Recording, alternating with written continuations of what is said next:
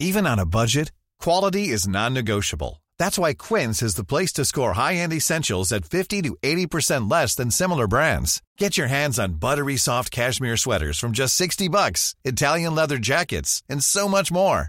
And the best part about Quince, they exclusively partner with factories committed to safe, ethical, and responsible manufacturing. Elevate your style without the elevated price tag with Quince. Go to quince.com/upgrade for free shipping and 365-day returns. Millions of people have lost weight with personalized plans from Noom. Like Evan, who can't stand salads and still lost 50 pounds. Salads generally for most people are the easy button, right? For me, that wasn't an option. I never really was a salad guy. That's just not who I am. But Noom worked for me. Get your personalized plan today at Noom.com. Real Noom user compensated to provide their story. In 4 weeks, the typical Noom user can expect to lose 1 to 2 pounds per week. Individual results may vary. Hi, I'm Daniel, founder of Pretty Litter. Did you know cats tend to hide symptoms of sickness and pain? I learned this the hard way after losing my cat, Gingy. So I created Pretty Litter, a health monitoring litter that helps detect early signs of illness by changing colors, saving you money and potentially your cat's life. Pretty Litter is veterinarian developed, and it's the easiest way to keep tabs on your fur baby's health right at home. Go to prettylitter.com and use code ACAST for 20% off your first order and a free cat toy. Terms and conditions apply. See site for details.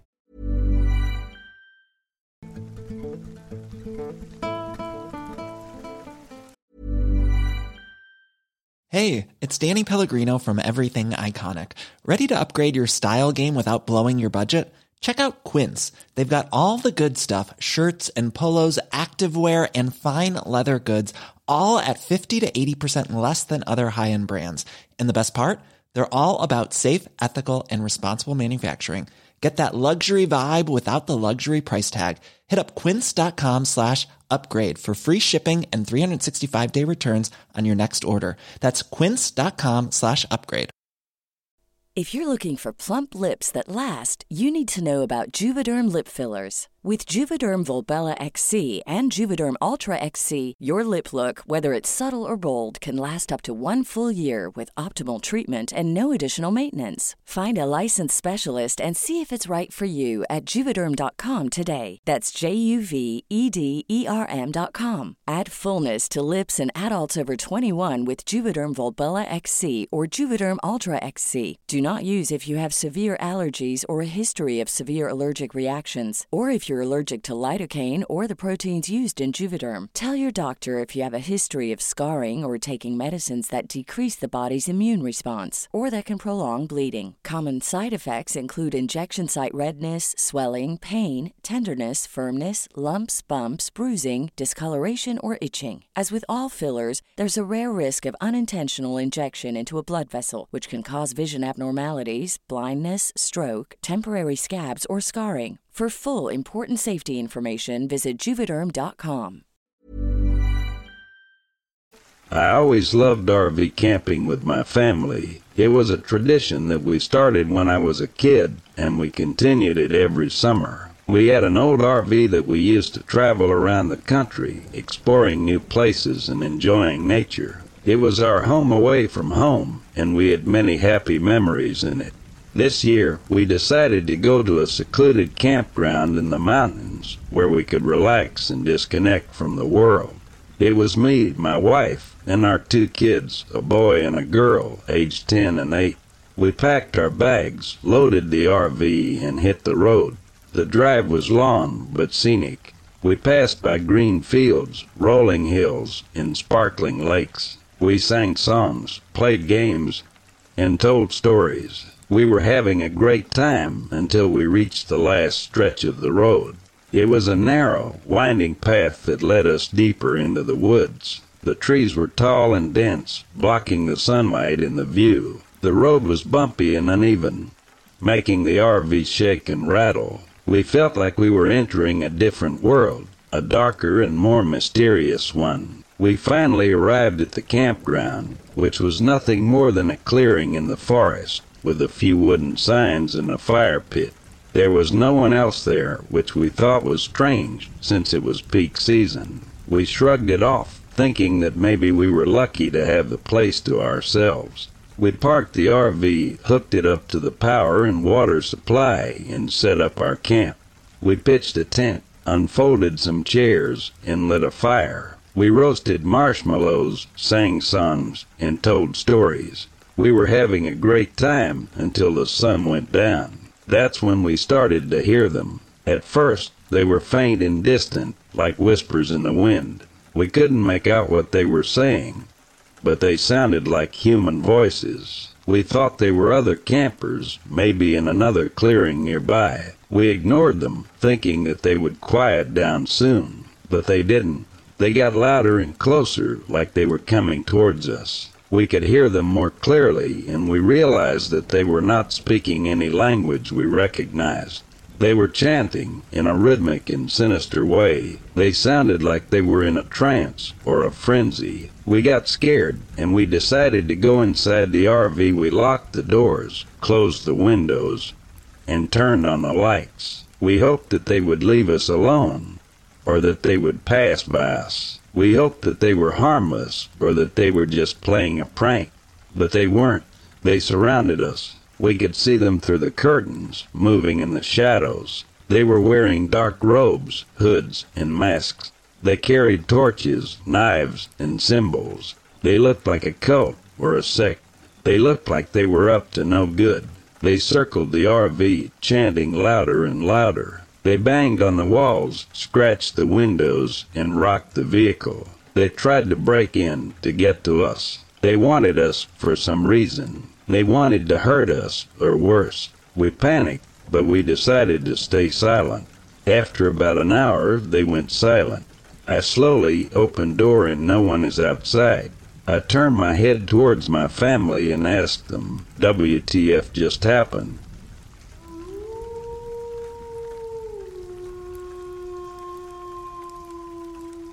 I am in summer camp and something is throwing people off trees. A little introduction before we begin. My friends and I have been going to summer camp every year. Tom, Jack, Susan, and Emily are my friends who have been accompanying me since forever. We are high school students. This time we chose a different camp. It was called Camp Jacob, and it's on a small island called Jacob's Isle. We traveled to Jacob's Isle on a ferry. It is about 3.5-hour journey from the mainland, and the first thing we noticed was that there is no cell reception here. David is the leader of the summer camp, and he has a satellite phone for communication with the ferry and mainland. We hiked to the camp. It was a half-hour hike. We saw the establishment was amazing. There were 24 small huts made of wood. The main building was no different. The main building was in the middle of the camp, and it comprised of a common room, kitchen, dining room, a storage room, and an infirmary. 12 huts each on either side of the main building. Each hut had 2 bunk beds and can fit 4 people. Tom, Jack, and I got in Hut 7 along with fellow camper Ashwin. Emily and Susan went to Hut 21. All 4 corner huts, 1, 12, 13, 24 were occupied by them. We were to unpack and meet the others in 30 minutes, where we shall make a bonfire for the evening. It was a fun experience. We have made friends with Ashwin, and we also met the girls sharing a hut with Susan and Emily. They were Lily and Rose. Lily and Rose were cousins. We had dinner and were told that we would go to the Sunrise Point in the morning, and so we have to wake up by 4:30 a.m. as the sunrise is at 5:45 a.m. It is a half-hour hike, and it wasn't easy to get up so early. We started the hike at 5:15 a.m., and were told it was about 10 minutes away, but in reality it took twice the time. We were on the east coast of the island. It was a beach of white sand. This was my new favorite place. Jack had his camera out to capture the moment when the sun rises. It was a beautiful sight and worth waking up early. We hiked back to the camp through the forest when we heard a growling sound. It was scary. The counselors huddled us and escorted us back to the camp. I could see that they were nervous. We were told to go to the main building for breakfast. I saw David and 3 others went scouting north of the camp. The other counselors were smiling, but they were tense. What do you think that sound was? I asked. It was scary. I don't care what it was and I don't want to know, Susan replied. Only that it should stay away from us. Emily said, "Come on, Peter, don't scare the girls." Tom laughed. "Yeah, it can be a bird or something. The forest can make it sound scarier." Ashwin said with conviction, "I disagree. Something scary is out there. Check this out." Jack gestured us to take a look at his camera. The small LCD screen wasn't so easy to look at, but Emily saw what Jack wanted to show. It took a lot of pointing and zooming before I could see the red dots behind the trees. Jack thought they were eyes. I thought they were lens flares or something. This is not a scary movie, all right. It must be some lens flare thingy, I said, but deep down I was scared too. Susan queried, "Guys, where is Lily and Rose?" "Must be somewhere here," Ashwin said. "I haven't seen them after we came back to camp." Tom responded in a worried manner, "Come, Susan, let's check the hut out." Emily grabbed on Susan's hand and they went to find Lily and Rose. No sooner did they leave the common room did we hear the same growling sound followed by loud shrieks. We ran outside to see Emily fainted and Susan holding her. Then I saw the lifeless body of Rose. Blood splattered everywhere, as if she has jumped from a tall building. Another bone-chilling growl and then I froze. I saw Lily flying. Something had thrown her from a tree and she came crashing down just beside Rose. I couldn't scream. This was something which I had never expected to witness. This couldn't be a dream, as I don't have the imagination to imagine something as gruesome as this. The counselors came running out and asked us to check if anyone else is missing. It was a huge mess. Everyone was shouting. It took some time for us to settle down. We were scared to death. The bodies were moved to the infirmary in the main building. Everyone else was accounted for. David and the 3 others who left with him returned and they called the mainland for the ferry. The camp was obviously canceled. The growling continued. We were told to pack up our stuff and we would leave after 3 hours. It wasn't easy to wait for 3 long hours. We have to hike south to go to the dock. They should send the army to kill this thing, Emily said, still shaking. The growling continued. Maybe this thing has given birth or something and felt threatened when we came here, Susan said. Stop trying to justify murder, I shouted. I know she was just trying to help, trying to make sense of it all, but I was scared shitless. I am sorry, I am just scared. I apologize. Susan put her hand on mine. It's okay, I understand. We were all called outside and David announced, given the circumstances, we will not hike to the dock. We will wait here for help to arrive. The sheriff's department along with the forest rangers will be arriving soon and they will escort us out of here. Till then, stay here and stay quiet.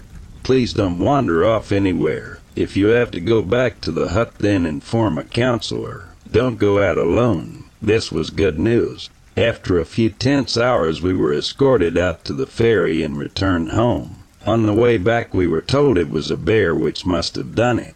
But it was a bizarre scenario. No one has ever heard anything like this before. I don't buy it one bit. Something is definitely wrong in that island.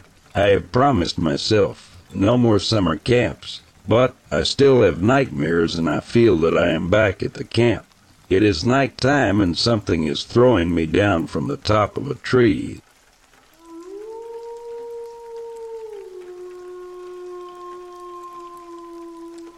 I had heard this story when I was back in college. I don't remember where it came from, but it's always stuck with me due to the horrific descriptions of what this park ranger saw. I'm not really sure about the names or dates for this one. However, I can tell you that it happened at least 15 years ago, possibly longer though. The older I get, the memory becomes less clear. A man, forgive me if his name escapes me, who had been a ranger for several years at this point, had talked about reporting seeing something absolutely bone-chilling while driving along late at night. It was dark outside, obviously, and there were no lights to illuminate the area in which he saw something he could not explain. He also mentioned not seeing proper moonlight. thus giving him little chance to see what it was he had witnessed. He, however, saw enough to be able to tell the others about what was out there in the darkness. It wasn't until recently that this man told anyone of his sighting. He did not want people to say he was crazy, or even lying. But at some point following the incident, one of his fellow rangers told him that the other rangers had reported seeing something similar while working in nearby areas along the road. None of them knew what they were looking at, but they all agreed it could not have been an animal known to inhabit these regions: bear, deer, etc. The descriptions given by each ranger even matched the description given by the first ranger, the only difference being which area they had seen the thing. What they claimed to have seen was a tall, dark figure that stood on two legs, having no discernible neck. The head sat directly upon the shoulders, no visible ears or hair above its brow, and a long arm hung down just below its knees while the other one reached to its upper chest. Or so they described. The main ranger said it looked like something out of a horror movie. It made him so scared that he nearly lost consciousness just from seeing it standing there, not 25 feet away from him. That's just how frightening this sighting was for him. It didn't appear to show any hostility towards him, which is why he kept his distance. But at the same time, its appearance was more than enough to paralyze the man with fear. He drove off as fast as he could without looking back. Keep in mind, this was no misidentification. This is a seasoned outdoorsman. He's been around mountain lions, bobcats, bears, and all other sorts of various wildlife. He knew what he was saying was certainly nothing that he had ever seen before. The ranger was aware that whatever this was had to be something otherworldly. What he saw made him so scared he never told another living soul about it until many years later. It's also worth mentioning that this ranger does not drink, do drugs, or suffer from any mental illness at all that I'm aware of. He is a very well-spoken individual who would not say anything unless he really believed what happened to him was really the way it happened, as he described. If one person witnessed such an encounter, surely there are others, since these areas are also frequented by many people a day. I'm not certain if anybody else has seen something similar to what he is talking about, but if you do, please comment below on this post. I would love to know.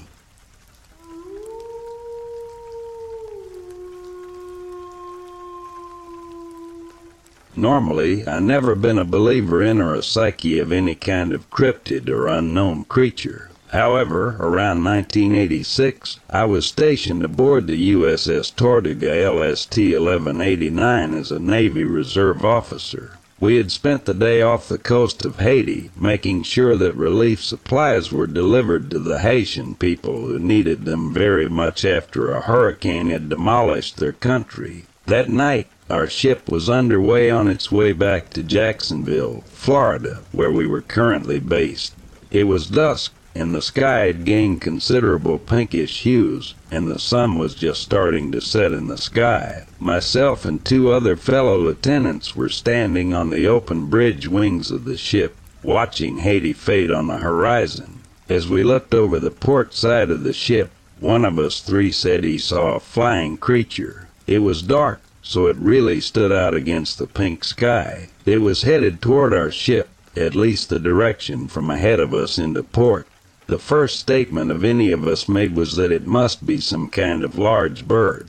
If you had seen the size of our propellers on the ship, you would know that a bird could get caught in it and be torn to pieces, assuming it was a large water bird that dove underneath the water. It kind of resembled a huge bat, though the closer it got, long pointed ears and a long tail. We were trying to figure out what kind of bird this was when we lost sight of it behind the mast of the ship as it rounded the front of the bridge. We lost sight of it again. Then, as our eyes followed it beyond the bow, we saw that this creature was now flying alongside of us. Our claims at first were now countered by those around us, suggesting that perhaps it wasn't a bird.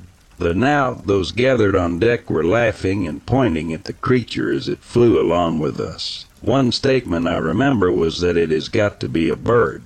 But this thing kept flying, and we can now see its bright red eyes glaring down onto the deck of our ship. As any of you who have ever seen a bat up close, their eyes shine with an amazing red light which you can see coming out of them even in the darkness. Now, being at night with no real background reference to compare its sides with, we were all wondering what this could possibly be. We agreed that it wasn't a goose or a condor, but maybe a pelican, although I have never seen a pelican that resembled the bat we witnessed. It flying alongside of us for about 5 minutes. Then it began to glide away from the ship and across the horizon. The last we saw of it was a tiny dot on the horizon where its eyes had been glaring at us when it had glided over the water's surface. We never exactly figured out what it was, and none of us were ever believers in cryptids or strange creatures before this. I did feel that whatever we saw was some form of unknown species.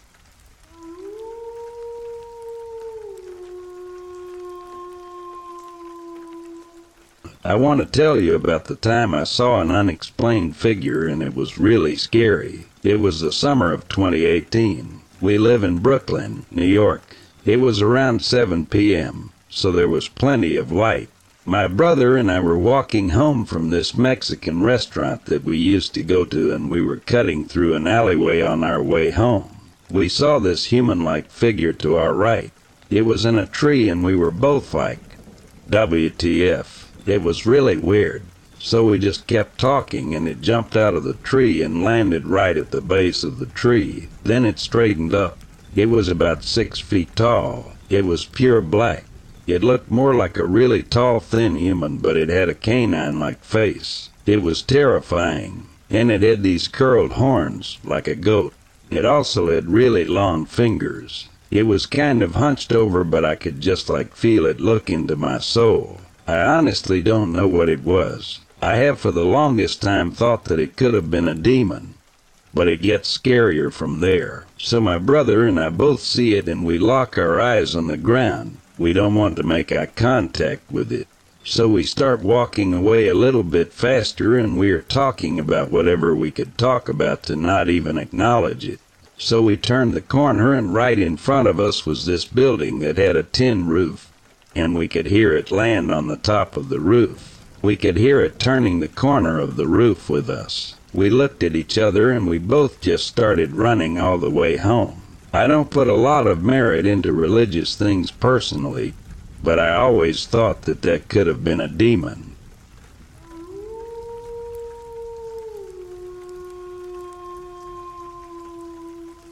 I took my kids on a camping trip once, but our site was surrounded by woods. After they fell asleep one night, I tossed and turned for a while, and then decided to walk my dog to the end of the lane and sit on the bench in the children's playground.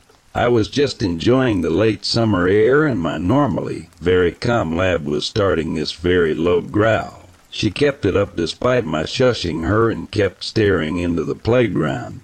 There was an old metal swing set with 4 swings, and all of a sudden, just one of the swings started swinging by itself. Initially, I thought wind might be stirring it, and I sort of froze just watching it pick up speed while my dog erupted into barking. I bolted back to the tent and did my best not to wake my kids, but I just could not calm down. I've never told them what happened.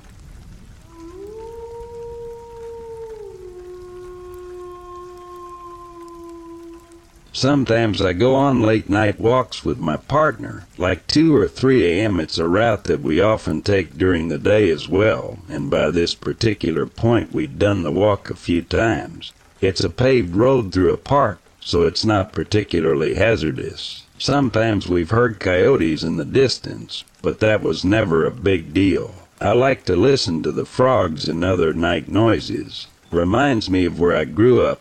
But this one night we decided to go out when it was way too dark. Overcast, very little moon, a dark night. Part of the road is covered by trees, so it was even darker. We're walking slowly just for safety. We talk while we walk, and I always figure that's good enough for most wild beasts. And if a random stoner or whoever happens to be out there, they'll also hear us coming and not get spooked. But right as we start to come out of the trees into the clearing, she catches a glimpse of movement off to the side of the road. She grabs my arm and asks, "What's that?" And I'm like, "I don't think it's anything." But then I see it too. I'm trying to keep it cool, because I know that if it's an animal, just being calm and speaking clearly usually will send them off. But I'm starting to pick up her fear. As I walked closer, I made some kind of comment like there's definitely something. And then I think it might be a person. And she screams it's not a person or something along those lines. I whipped out my cell phone and flipped on the light, and it was a chrome mylar balloon somebody had tied to the railing just blowing in the breeze. I don't think I've ever been so scared over an inanimate object in my life. We used our flashlights for the rest of the walk home. We've never gone night walking without a clear sky again.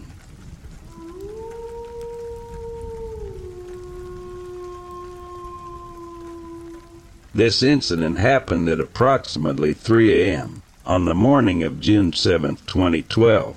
For some reason, I can remember everything like it just happened.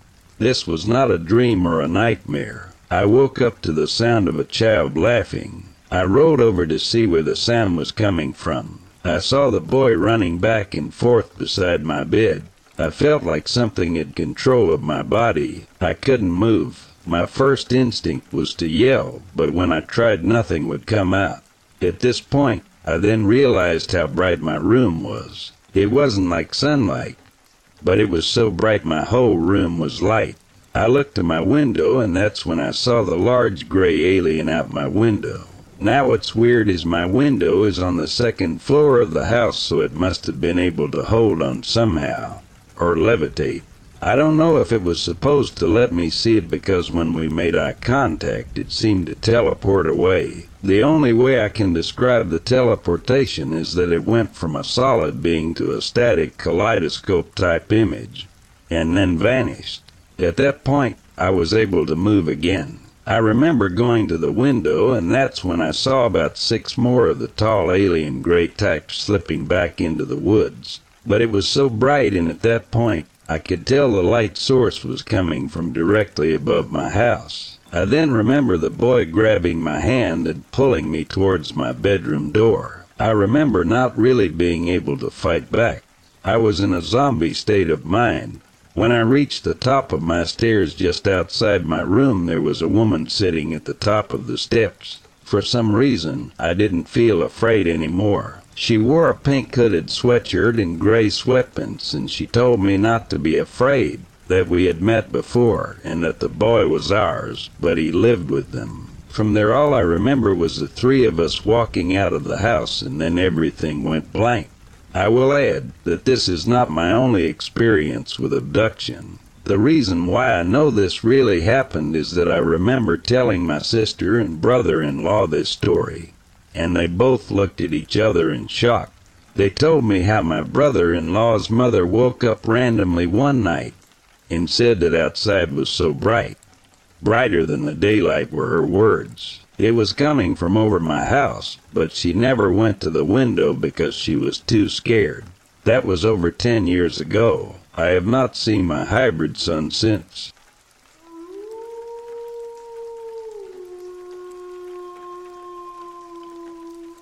Partner and I set off for a weekend camping trip in the Rocky Mountains after work on a Friday. Late start, so we didn't get to the road we were looking to camp off of until late. It was getting dark. We found a cleared area, parked my Jeep, and hastily set up our 2-person tent, threw in our sleeping arrangements and dog, and hopped in the tent for the night. We were playing a board game sitting cross-legged around 9 p.m. when something swiped at the back of my head through the tent wall. We panicked a bit, used remote start on the car to scare whatever it was off. I tried to convince myself and my partner that it was a falling stick. There was no wind and we were in a clearing. The next morning we came to discover that we were about 10 feet from a half-eaten deer in a mountain lion's pantry. I got pet on the head by a mountain lion. Mind you, I'm well above average height, and this kitty was taller than me sitting down.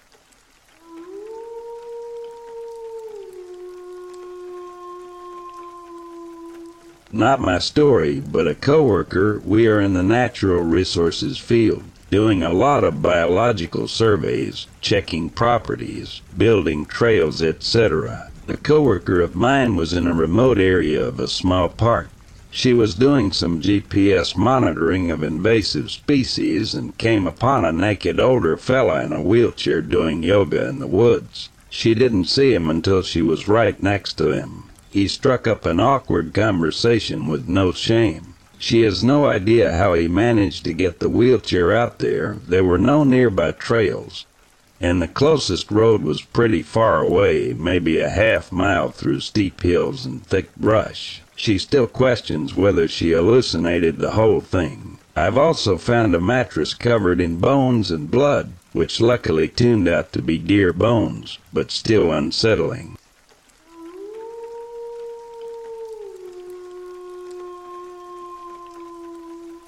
I was out night walking with my friends in the local national forest, and all of a sudden we hear some crunching nearby. We stop and listen, whispering to each other, and all of a sudden the crunching stops and we hear some whispers as well. We have no idea what's going on and start shining the trees with our lights, and bam, we get lit up too. Thinking it's white light, I take my nods off, but I can't see anything. And then it clicked. It was another group of dudes doing the exact same thing. They sort of realized at the same time, and we all started laughing with relief and met up to compare gear. Ended up being a cool group of guys, and we all went on with our night remembering that we're not the only ones out there with that kind of tech. I can only imagine how many people we freaked out who couldn't see us, but this was the first time we ran into someone who could.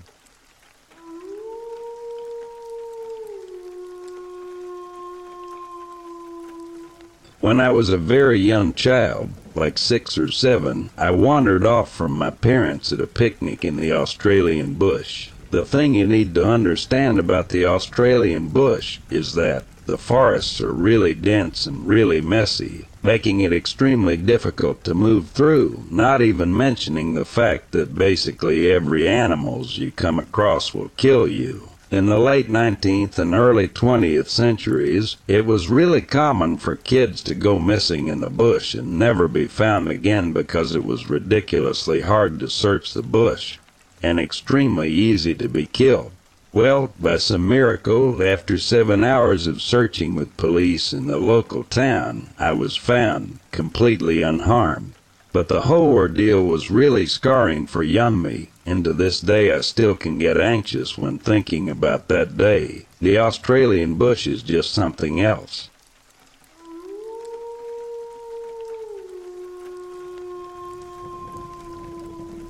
I watched in boredom as yet another drop of sweat ran down my forehead and landed with a splash onto my rifle. This was my first time holding a gun, and I hadn't anticipated how heavy it would be. I looked over to my colleague who, in the blistering midday sun, frantically applied sunscreen to his pale English skin. Glancing down, I scanned the forest floor below the dense jungle canopy, fixing my gaze on the large chunk of elephant meat we had placed as bait. We had been sitting up in that contraption for hours by that point, waiting. I believe it's called a tree stand, but by its size it might as well have been a small watchtower. In case you're unfamiliar, a tree stand is a small platform that hunters attach to trees in order to gain a high vantage point over their hunting ground.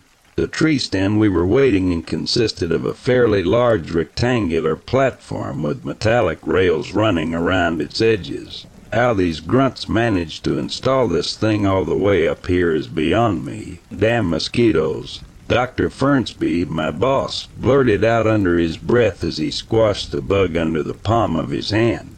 I already knew he wasn't cut out for this environment. Fernsby was a veterinarian based out of Oxford. He specialized in the treatment of exotic animals, specifically reptilian and avian species. Though I quickly came to realize that his specialization came strictly from within the comforts of a lab or a clinic, and not from the actual field. I was, at the time, a 25-year-old grad student and had been working part-time as Dr. Fernsby's research assistant for a few months before he requested I accompany him on this expedition. Even prior to meeting him for the first time back in January, I was already familiar with his work. He was a talented veterinarian and a proficient animal consultant to a number of wildlife preserves and zoos worldwide. It came to me as no surprise when I heard how adamant our employer had been that Dr. Fernsby be on board with the project. The doctor was the best at what he did. With a series of sudden and loud metallic thuds, my eyes quickly darted over to the large container fastened on the back of the flatbed truck that had arrived with us. It started shaking, violently bobbing from side to side with each thud as if something within was trying to break free. The only things that kept the crate in its place were two sets of yellow ratchet straps, which seemed to loosen ever so slightly with each bang. The fact that the container hadn't fallen off during the treacherous ride over was a miracle in itself. Then two men dressed in camel pattern tank tops and cargo pants promptly exited the vehicle and made their way toward the shaking container. They each had something long and black in their hands, but from the distance they were at, it was hard to make out details. "What do you think they have in there?" King Kong, I asked Dr. Fernsby, trying to make light conversation. We hadn't spoken to each other a lot these past 3 hours. He replied confused, cocking his head to look at me. It seemed as if I had broken him from some sort of trance. "In there, the container," I said, pointing toward the truck. "Oh," he said, "I don't know." I looked to my side at the other man up in the tree stand with us, a big game hunter from South Africa named Arno. I didn't know much about him, except that he had a reputation of frequently hunting large endangered mammals like elephants, giraffes, rhinos, and even lions on some occasions. All for sport. From the moment I met Arno, I could tell Dr. Fernsby took a dislike to him, and so did I. Arno sat completely still, looking through the scope of his rifle, unfazed by the extreme heat and excessive insects. I wondered whose genius idea it was to pair a couple of veterinarians with a trophy hunter. Then a loud humming, like that from an engine, gradually grew louder and louder. I figured I would soon get the answer to my question. I looked back over to the two men in tank tops beneath us. They had now climbed onto the back of the truck. They each unlocked a series of hatches on the container and inserted the black object through one of the various openings. A chorus of loud crackling sounds emanated from the container, along with rapid flashes of blue light.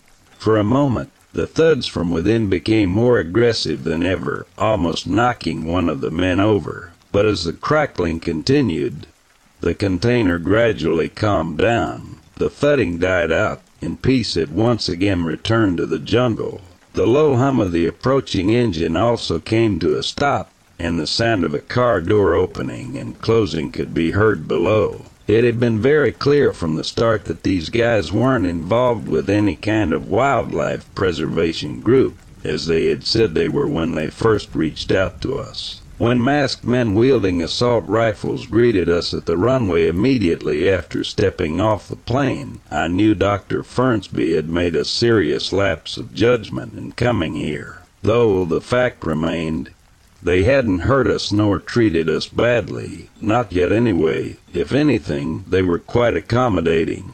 These men were surprisingly well-spoken and mannered, despite their frightening appearances. The platform started shaking as someone had begun making their way up the flimsy rope ladder. I looked down below me and saw a figure rapidly ascending. "Apologies for the wait, gentlemen," the man panted as he had reached the top of the ladder. He stretched out his hand and introduced himself as Mr. Adebayo, our employer. He was a tall and handsome African man, who, despite the intense heat of the jungle, wore a white three-piece designer suit. "I am pleased to see my men were able to transport you here safely. I do hope you had a pleasant ride," the eccentric man said with a smile. I looked down at the deteriorated Humvee we arrived in and scoffed. Mr. Adebayo's gaze shifted toward Arno, specifically his rifle. Arno took notice. "Don't worry, Carfantano," Arno said reassuringly in a thick South African accent. Confused, Mr. Adebayo raised his eyebrows. "Tranquilizer," Arno added, removing a cylindrical dart filled with clear liquid from his vest and holding it up. "Good," Mr. Adebayo replied. "In those," he gestured toward the munitions belt tied around his shoulder. It was filled with all kinds of bullets, from low caliber to high and everything in between. "Plan B," Arno said. Mr. Adebayo pointed over to me and nodded toward my rifle. "And what about him?" he asked. "Tranquilizer as well, sir," Arno replied. "Gave it to him this morning." Pleased with the answer, Mr. Adebayo stepped back and smiled. "I can't stress enough how important it is that we bring it in alive, gentlemen, unharmed. That is why you two..." Hey, it's Danny Pellegrino from Everything Iconic. Ready to upgrade your style game without blowing your budget? Check out Quince. They've got all the good stuff, shirts and polos, activewear, and fine leather goods, all at 50 to 80% less than other high-end brands. And the best part? They're all about safe, ethical, and responsible manufacturing. Get that luxury vibe without the luxury price tag. Hit up quince.com/upgrade for free shipping and 365-day returns on your next order. That's quince.com/upgrade. "We're here," Adebayo said and pointed to Dr. Fernsby and I. "If anything should go wrong, I trust your expertise within this field should come in handy, Doctor." A brooding and quizzical grimace formed across Fernsby's face. "And exactly what are we supposed to be bringing in here?" he inquired. "Lions, Bigfoot," Adebayo chuckled. "Oh, I can't do it justice by describing it, Doctor. You have to see it with your own eyes. Besides, I wouldn't want to spoil all the fun. You might not dare to stay the night otherwise," Adebayo said with a smirk. "Don't you think it's important that we know what we're looking for?" Arno questioned with a hint of irritation in his voice. I could tell he wasn't one to play games. "Oh, trust me, you will know when you see it," Adebayo once again vaguely replied. He took a step forward and continued. "Livestock found killed, a village in ruins, and 4 people reported missing. This is not a creature from our world, I can assure you of that." I exchanged concerned looks with Dr. Fernsby. Without saying a word, I could tell that he only had one thing on his mind. "This guy is crazy. Now, any more questions?" Adebayo asked. Yet again, a loud metallic thud filled the air and sounded throughout the jungle, and I could hear the men in tank tops shouting at each other. "What's in that cage?" I asked, pointing down at the container on the truck below. "Call it Plan B." Adebayo smirked and winked at Arno before he turned around and walked toward the ladder. "It will be night soon. I expect all will be revealed sooner rather than later." And with that, Mr. Adebayo climbed down the ladder, got in his Jeep, and drove off through the dense vegetation until only the humming of his engine could be heard. And then that too faded away. The 3 of us looked at each other perplexed, though he didn't say a word. Arno got back into position and resumed scanning the jungle for movement. "As long as I'm still getting paid," he sighed, as time progressed. The shadows drew longer, and a beautiful orange hue dyed the evening sky. Yet there was still no sign of whatever animal we were looking for. The chunk of elephant meat we had placed out hours ago had started decomposing, and a foul stench radiated throughout the rainforest.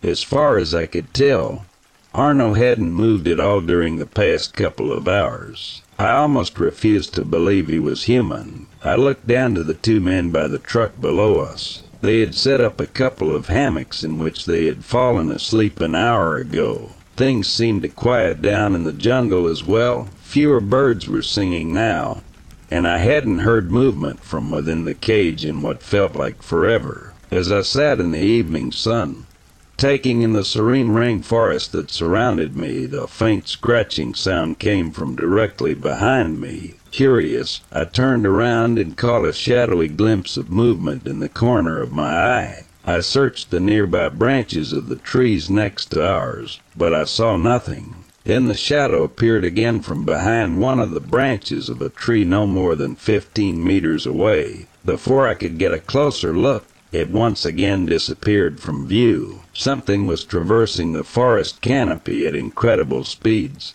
Slightly alarmed, I stood up and walked to the back of the tree stand in order to get a closer look. Neither Fernsby nor Arno had cared enough to notice my commotion. The shadow moved again, leaping from one branch to another, and then disappearing once again. It was even closer this time. The low evening sun made it difficult to make out any details in the gloomy jungle. Then a high-pitched screech filled my ears as I saw the shadow leap out from behind the tree and land on a branch just a few meters away. Fernsby had definitely heard it by now, and he turned around to see what was responsible for the awful noise. The creature growled, and in the dark shadows of the rainforest I could barely make out its features. It was sitting there, perched on a thick branch, holding something with both its arms, eating something. The animal was vaguely humanoid in appearance, and covered in sleek black fur. 2 bright specks of light reflected from the creature's large eyes. I inched closer to the metal rail on the edge of the platform in order to get a better look. Another shadow appeared on the tree to my right, and then another one on my left. Then another. The animal skittered across the canopy and drew closer to our tree stand. I felt a gust of hot air brush down the back of my neck, and I swiftly turned around to see a large dark face with grinning teeth staring directly at me. I'm ashamed to say the sight startled me so much that I nearly lost my balance and fell over the guard rails. Up close, there was no mistaking the identity of the creature. It was some species of monkey or ape, and up close it was rather cute as well. Fernsby chuckled. "Bonobo," he said with a smile. "Probably juvenile, judging by its size." I stretched my hand out to pet it, but Arno protested. For the first time since Mr. Adebio had left us, Arno moved. He turned around and looked me dead in the eye. "Don't touch it. They're a nasty and vicious sort. You're better off leaving it alone," he warned me as he rolled up his sleeve and showed off a thick line of scar tissue that ran down his forearm. "You don't want to lose an arm, do ya?" Though feeling that he was somewhat over-exaggerating the inherent danger, I still retracted my hand and took a step away from the innocent-looking ape. For a brief moment, the 3 of us all stood in the rapidly fading sunlight and stared curiously at the troop of apes. Dr. Fernsby watched in awe as the apes jumped around and played with each other. Fernsby had treated a couple of primates at the clinic back in Oxford, but seeing them thriving in their natural habitat must have given him a sense of childlike wonder he'd forgotten he had. Suddenly, one of the apes froze and tilted its head. Its large, dark eyes widened and it began uncontrollably screaming. Soon after, the others followed. They had gone crazy by the looks of it.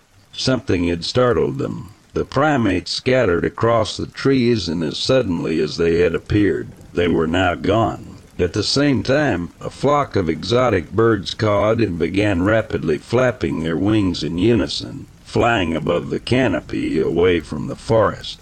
They too seemed to be fleeing from something. A wave of dread washed over me. The air felt thicker now, and the atmosphere had taken on a more sinister tone. Behind me, I heard Arno curse quietly under his breath, and then he cursed loudly. "What's the matter?" Dr. Fernsby asked, but to no response. Arno picked up his rifle and frantically scanned the forest floor below. "No, no, no, no," he blurted out. I placed my hand on his shoulder and asked him what the problem was, but again he paid no attention to it. "Damn it, Arno, just talk to us. What's wrong?" I shouted at him, greatly annoyed by this point. "The meat," Arno finally said. Confused, I further inquired, "Meat? What are you talking about?" "The elephant meat, the bait we placed," he replied. "What about it?" Dr. Fernsby asked worriedly. "Well, bloody look at it." It's gone. Night fell swiftly in the jungle, and a thick cloak of darkness had draped itself over the clearing we had been watching. The only light visible came from the faint rays of moonlight that occasionally shone through the jet-black overcast above. For the past 20 minutes Arno had been fumbling with one of the field radios he carried, trying to get into contact with the two sleeping mercenaries below us, but it was to no avail. Even if they were awake, I doubted we could get the radio working and get into contact with them. Whenever Arno tried broadcasting, only static interference could be heard coming from the other end. At one point he even changed the channels in order to get into contact with Mr. Adebayo, but the signal didn't seem to be strong enough, as he received nothing but static. Maybe it's due to those clouds, Dr. Fernsby theorized, pointing up at the dark storm clouds that drifted closer by the minute. I can go down there if you'd like. Wake them up, I offered, but Arno protested, saying it wasn't worth the risk. Hey, Arno abruptly shouted, breaking the calm silence of the forest. He waved his arms up and down and shouted again. Fernsby shushed him and tried to get him to calm down. You're scaring it away, stop that. He warned Arno. Down below there was movement in the two hammocks. It worked. Shut up, Fernsby said again. You're scaring it. The animal, you're scaring it. Arno stopped once he noticed the two mercenaries were now awake and he had gotten their attention. He turned his head toward the doctor, or attracting it. He responded to Fernsby. The men in tank tops promptly rushed to their radios, but only the crackle of static could be heard. With a greatly over-exaggerated gesture, Arno pointed over to where the bait had laid. The men turned and now two noticed that it had disappeared. One of them raised his hand and gave us a thumbs up while the other walked to the back of the flatbed truck and started unlocking the hatches on the container. What are they doing? Fernsby asked Arno, who just simply replied with Plan B, I presume. The large metallic door of the cage swung open, and the other man walked over to assist. They each grabbed a large chain and started tugging, pulling whatever was attached to it out of the cage. Meanwhile, I noticed 3 large drops of water splashing down on the railing in front of me, followed by a loud rumbling, and an additional 2 more drops. Down below, a deep growl could be heard as the 2 men had dragged whatever resided in the container out into the forest clearing. Attached to the chains walked a large dark figure on all 4s. Clearly the 2 men must have given it some form of anesthesia, otherwise the animal could easily escape from its confines. Instead, the sedated animal walked slowly and without rhythm. It looked as if it could fall over at any moment. Once the men had pulled the animal out into the middle of the clearing, they each took their chain and bolted it down into the ground on opposite sides, binding the animal in place. A ray of moonlight shone through the thick clouds above, and we could now see the creature clearly. The poor animal was a large silverback gorilla, grotesquely tied down by massive chains on the forest floor below us. It was being used as bait, live bait. I could see that Dr. Fernsby was furious. He turned to Arno and profusely yelled at him, but Arno shifted the blame. He didn't know what Plan B entailed either. Though he wasn't directly responsible, I could see in his eyes that he had no remorse for the poor ape. He had probably hunted worse, done worse. The slow patter of raindrops on the triangular roof of the tree stand had started picking up its pace, and streams of water ran down its corners. The rain combined with the inky blackness of the jungle made it hard to see what was going on in the clearing. A loud wailing sound could be heard from the gorilla, and as the 2 men walked back to the truck, the animal let out a soft whimper. It was heartbreaking, but there was nothing I could do. Not from up here, not with these men, and not in this rain. The mercenaries proceeded to climb inside the front seats of the truck to seek shelter from the rain. Can you see anything? I asked Fernsby, who promptly replied with a firm no. The storm picked up, and seeing through the thick wall of the torrential rain proved impossible. Besides from the heavy splashing of downpour, the only sound that could be heard in the jungle was the cries from the chained-up ape. Night vision goggles. Bottom compartment. Arno said and tossed a damp canvas bag over to me. Give me a pair as well. The jungle lit up in a bright green fluorescent light as I put the goggles over my head. An electronic whirring sound emanated from the device. Though the rain still made it hard to see, I was able to get a view of the whole clearing now. I could see the gorilla sitting on the wet mud, tugging at its chains, trying to break free. It wailed through the rain. Then a familiar stench crept its way up my nostrils. The smell of decay, the same smell that just hours ago had polluted the fresh jungle air. I recognized it to be the scent of the decomposing elephant meat. But that was impossible. It had been gone for quite some time. However, now it was back, and it reeked stronger than before. I swiveled my head back and forth, scanning every tree and bush that surrounded the clearing. No signs of life, and no signs of the source of the smell. A deep rumble sounded throughout the rainforest, quickly followed by a flash of lightning. With the night vision goggles, it was almost blinding. I rubbed my eyes and then put it back on. Continuing to scan beneath the canopy, ever so slightly the tree stand trembled. At first I thought nothing of it, until it shook again, harder this time. I asked Fernsby and Arno if they had felt it too, but they brushed it off as being the workings of the wind. Satisfied with the answer, I went back to keeping watch until the foundation of the stand was yet again hit with a powerful vibration. A faint boom sounded, followed by the tree stand once more swaying back and forth. That didn't sound like thunder. I whispered to the doctor. The wailing of the gorilla filled my ears, and I focused my gaze on the poor primate. It seemed alarmed. The gorilla desperately tugged at its chains. The goggles whirred as I zoomed in on the animal. The ape was intently looking behind itself, over its shoulder, and then it looked up toward the wall of dense green foliage. You see that? Arno asked, tapping me on my shoulder. I adjusted my goggles and looked in the direction he pointed me at. At the edge of the forest, slightly to the left behind the gorilla, the tree line swayed unnaturally fast compared to the rest of the surrounding plants. Tall palm trees and large bushes got pushed from side to side, and the dense greenery made loud cracking sounds as if 1,000 twigs had snapped at once. Something big was moving through the underbrush. Jesus, what is that?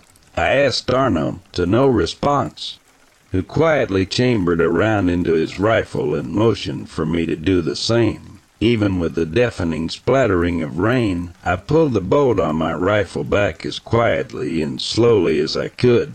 Having noticed all the commotion, Dr. Fernsby inquired as to what was going on, but he was quickly shushed by the concentrated hunter. Another deep rumble sounded, and the tree stand once again shook violently, and then another, followed by yet another. Whatever it was coming closer. With each vibration, large ripples formed on the puddles of mud down below, and the distressed gorilla, fueled by adrenaline, hopelessly pulled at its chains. What is going on? Please just talk to me, Dr. Fernsby demanded in a frustrated manner. For the last time, be quiet.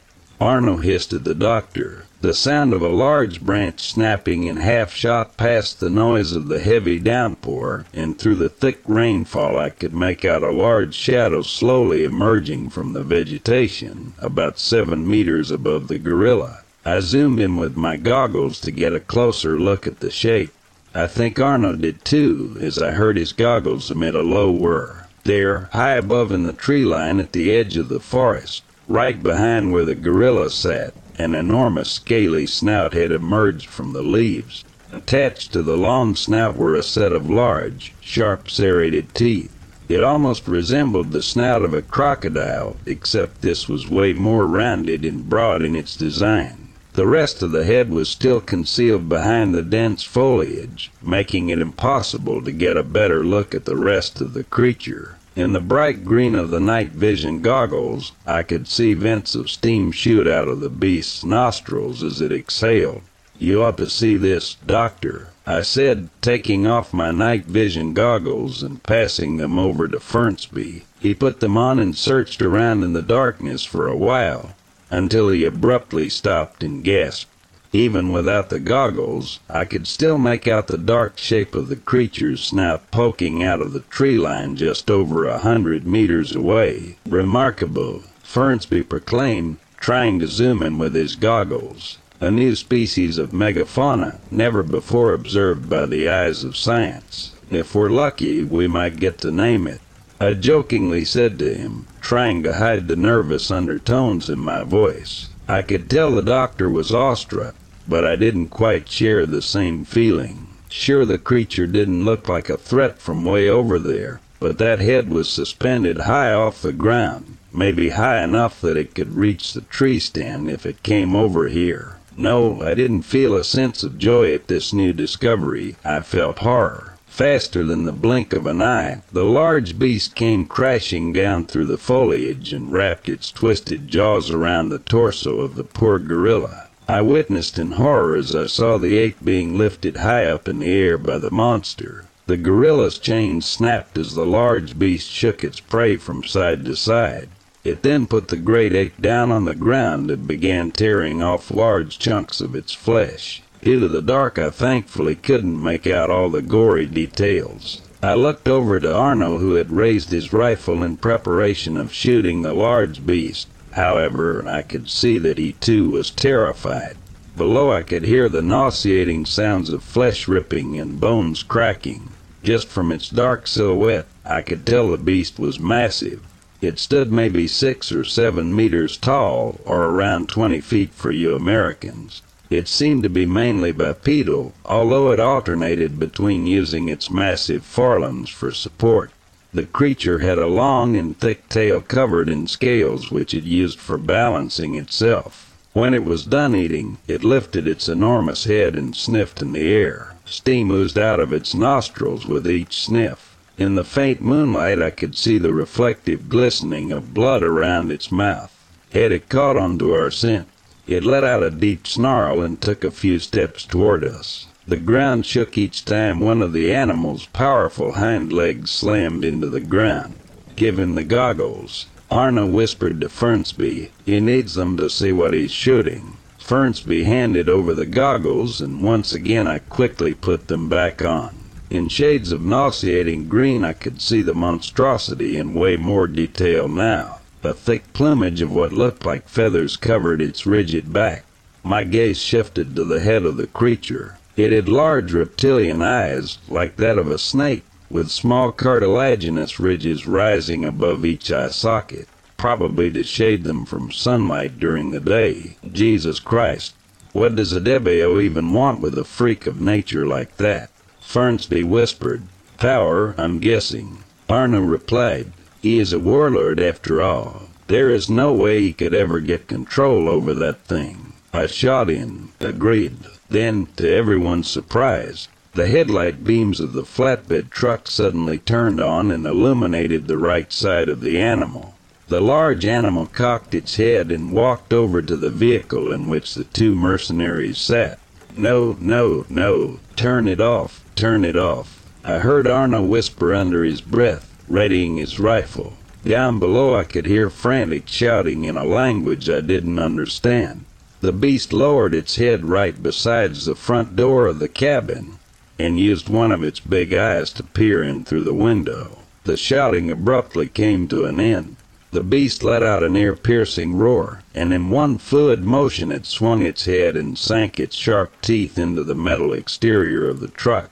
It bit down and tore off the roof of the truck cabin. Arno and I raised our rifles and shot at the creature. It didn't even flinch. With my night vision goggles, I could see the two men cowering in their seats. One of them unbuckled his seatbelt and exited the truck on the opposite side of the creature. The remaining man fumbled with his buckle, but couldn't get free. The creature cocked its head curiously to look at the trapped mercenary. I reloaded my rifle and took another shot at the beast. It had no effect. The creature came crashing down on the truck. The mercenary screamed as the animal ripped him from his seat and lifted him into the air. The screams came to a sudden stop as the beast raised back its head and swallowed the man whole. A loud shouting could be heard coming from the left side of the large animal. The other man stood out in the middle of the forest clearing. "Mokalimbim! Mokalimbim!" he shouted as he raised an assault rifle and took aim. Before the man could pull the trigger, the monster grabbed him with one of its forearms and raised him high over the ground. Arno took another shot. A loud crackle sounded, and a bright flash appeared around the man. The animal loosened its grip and the mercenary fell face down into the wet mud. He had used his stun baton to get free. The man crawled along the wet forest floor in an attempt to escape. The large reptile caught up to him and pressed one of its legs down onto the man's back, crushing him and leaving a massive three-toed footprint of blood and gore. It bent down to feast on what remained of the poor fellow. In unison, we both took yet another shot at the creature. This time it flinched and snapped its head toward the location of the tree stand. It bellowed in agony and began making its way to where we sat perched. Just as I was about to take another shot, my rifle jammed. I tilted it to the side to see that an empty cartridge had gotten itself stuck in between the chamber and the bolt, slightly poking out. In a panic, I looked over to Arno, hoping he would know how to fix it. "Pull the bolt back, damn it," he shouted. I did as he said, but it wouldn't nudge. I felt the ground tremble beneath me as the creature stood only a few meters away. In a panic, I dropped my rifle just as the powerful jaws of the animal bit down onto the platform. It shook its head from side to side in an attempt to detach the tree stand. I fell backwards on the floor, landing on my side. My night vision goggles slipped off my head and slid down off the platform, disappearing into the dark shrubbery below. The beast let go off the platform and instead walked to the side of the stand. It circled us for a while, snarling and growling while it was trying to figure out how to get to us. Then it stopped to our right. Somehow it had identified the support cables that held the tree stand in its place. It hissed and tore at them with its powerful claws until finally the sound of a taut metal cable going limp filled my ears with dread. "Hold on to something," Dr. Fernsby shouted at the top of his lungs just as the tree stand lost its balance and tipped over. I grabbed the metal railing and braced for impact, but it never came. We never hit the ground.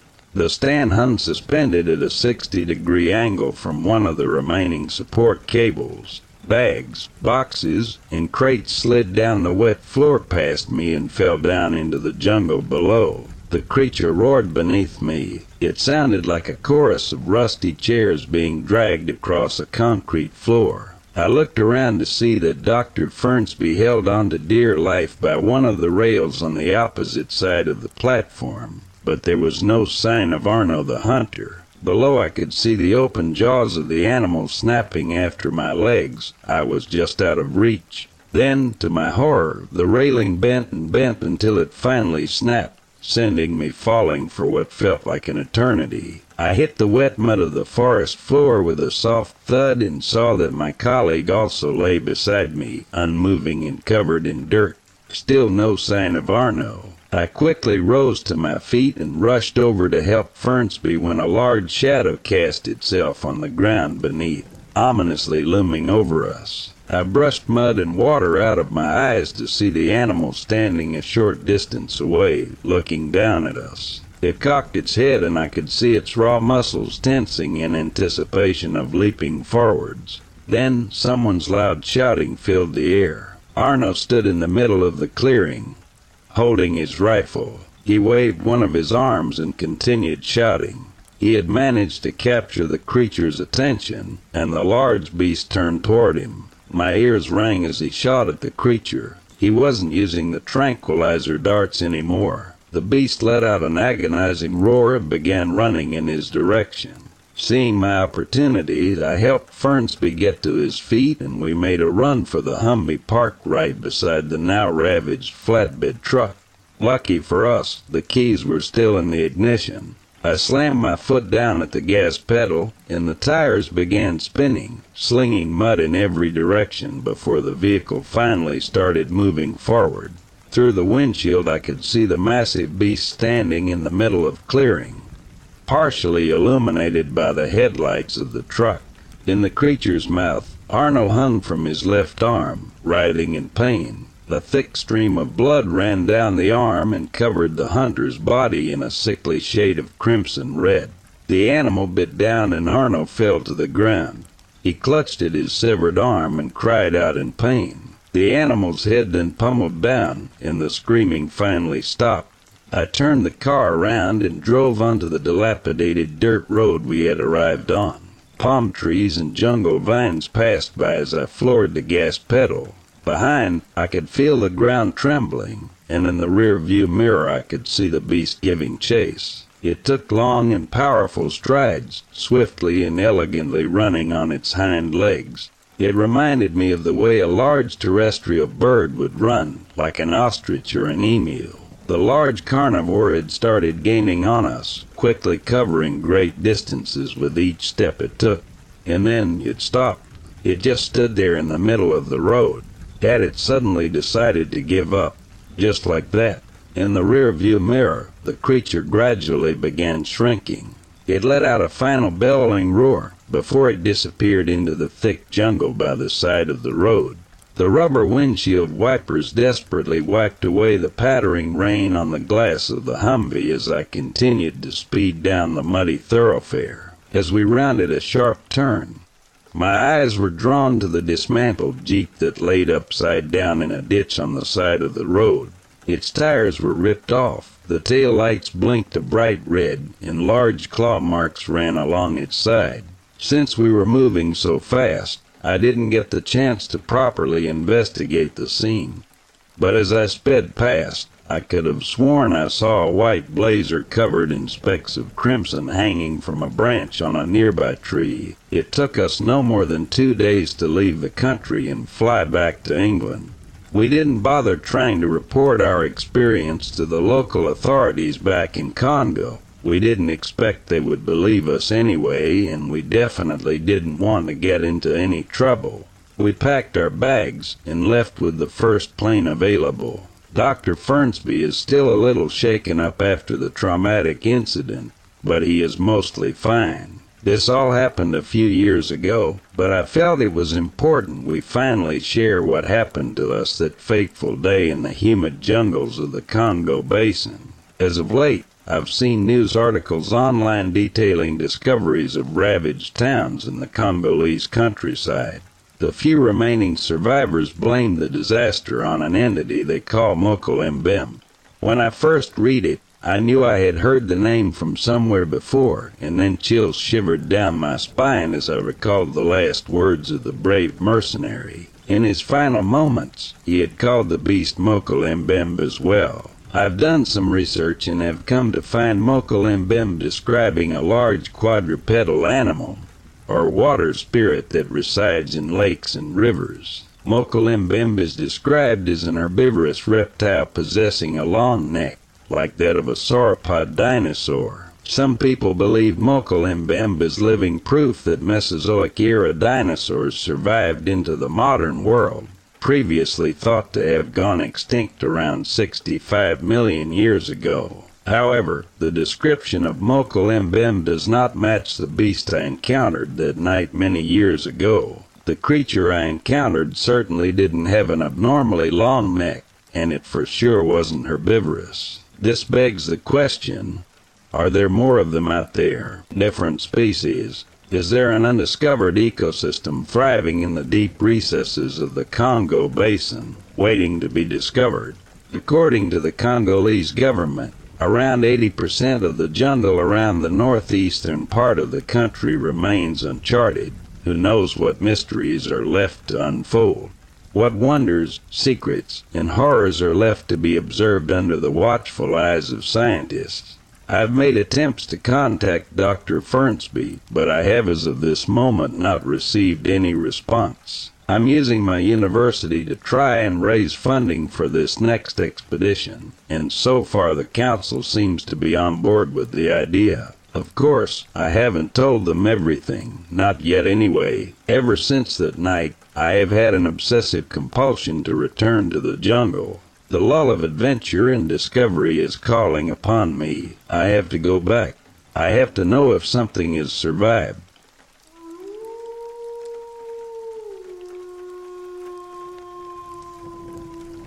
In the picturesque countryside west of Eugene, nestled near the quaint town of Veneta, my wife and I experienced an extraordinary encounter on a warm summer day in 1985.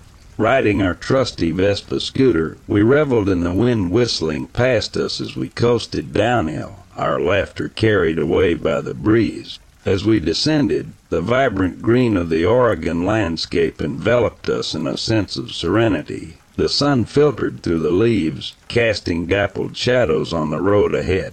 Our carefree spirits matched the carefree speed of our scooter. With the wind tousling our hair, it felt as if we were in our own little world, blissfully unaware of what lay just beyond the curve. With each twist and turn, we ventured closer to an unexpected spectacle that awaited us. As we rounded a bend, our eyes widened in disbelief. There, in a shallow ditch, lay a creature that defied all explanation, a massive Bigfoot, sound asleep. The creature's sandy brown fur was tinged with hints of reddish hues, its immense form cocooned in repose. The scooter's purr transformed into a soft hum as we glided closer, our fascination and trepidation mingling in our gazes.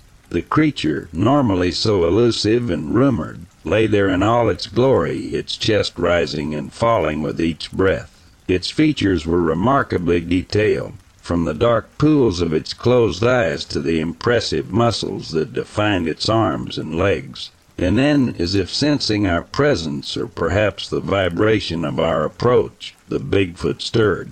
Slowly its eyes opened, and we found ourselves locked in a gaze that transcended the boundaries of our worldviews. The creature's gaze held a mixture of curiosity, surprise, and perhaps a touch of amusement. It was a moment suspended in time, the boundary between reality and fantasy blurring into an indistinguishable realm. As our Vespa coasted past the dozing giant, my wife and I continued to look back, our expressions a fusion of awe and disbelief. The creature watched us, its gaze lingering on our retreating figures, as if acknowledging our shared connection in that fleeting instant. The rest of the ride back to our home was a whirlwind of emotions and hushed conversations. We grappled with the enormity of what we had just witnessed, struggling to reconcile our encounter with the conventional reality we knew. Who would believe our story? Did we even believe it ourselves? In the years that followed, my wife and I found ourselves revisiting that day in our minds over and over again. We became avid researchers, delving into the mysteries of Bigfoot sightings and accounts. The memory of that summer day fueled our curiosity and guided us on a path of exploration we never could have predicted.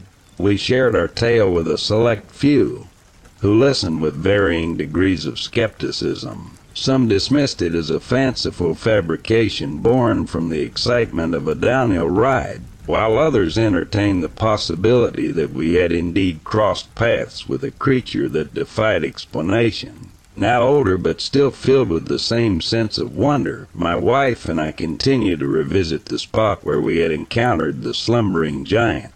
We never saw the creature again, but the memory of its gaze remains imprinted on our souls, a reminder that the world is far more mysterious and magical than we had ever imagined. Our Vespa rides have taken on a new significance, each journey a testament to the inexplicable moments that can alter the course of one's life. And as we ride together through the hills west of Eugene, near Veneta, we know that even in the most ordinary of landscapes, extraordinary wonders can be found, if only one dares to believe in the possibility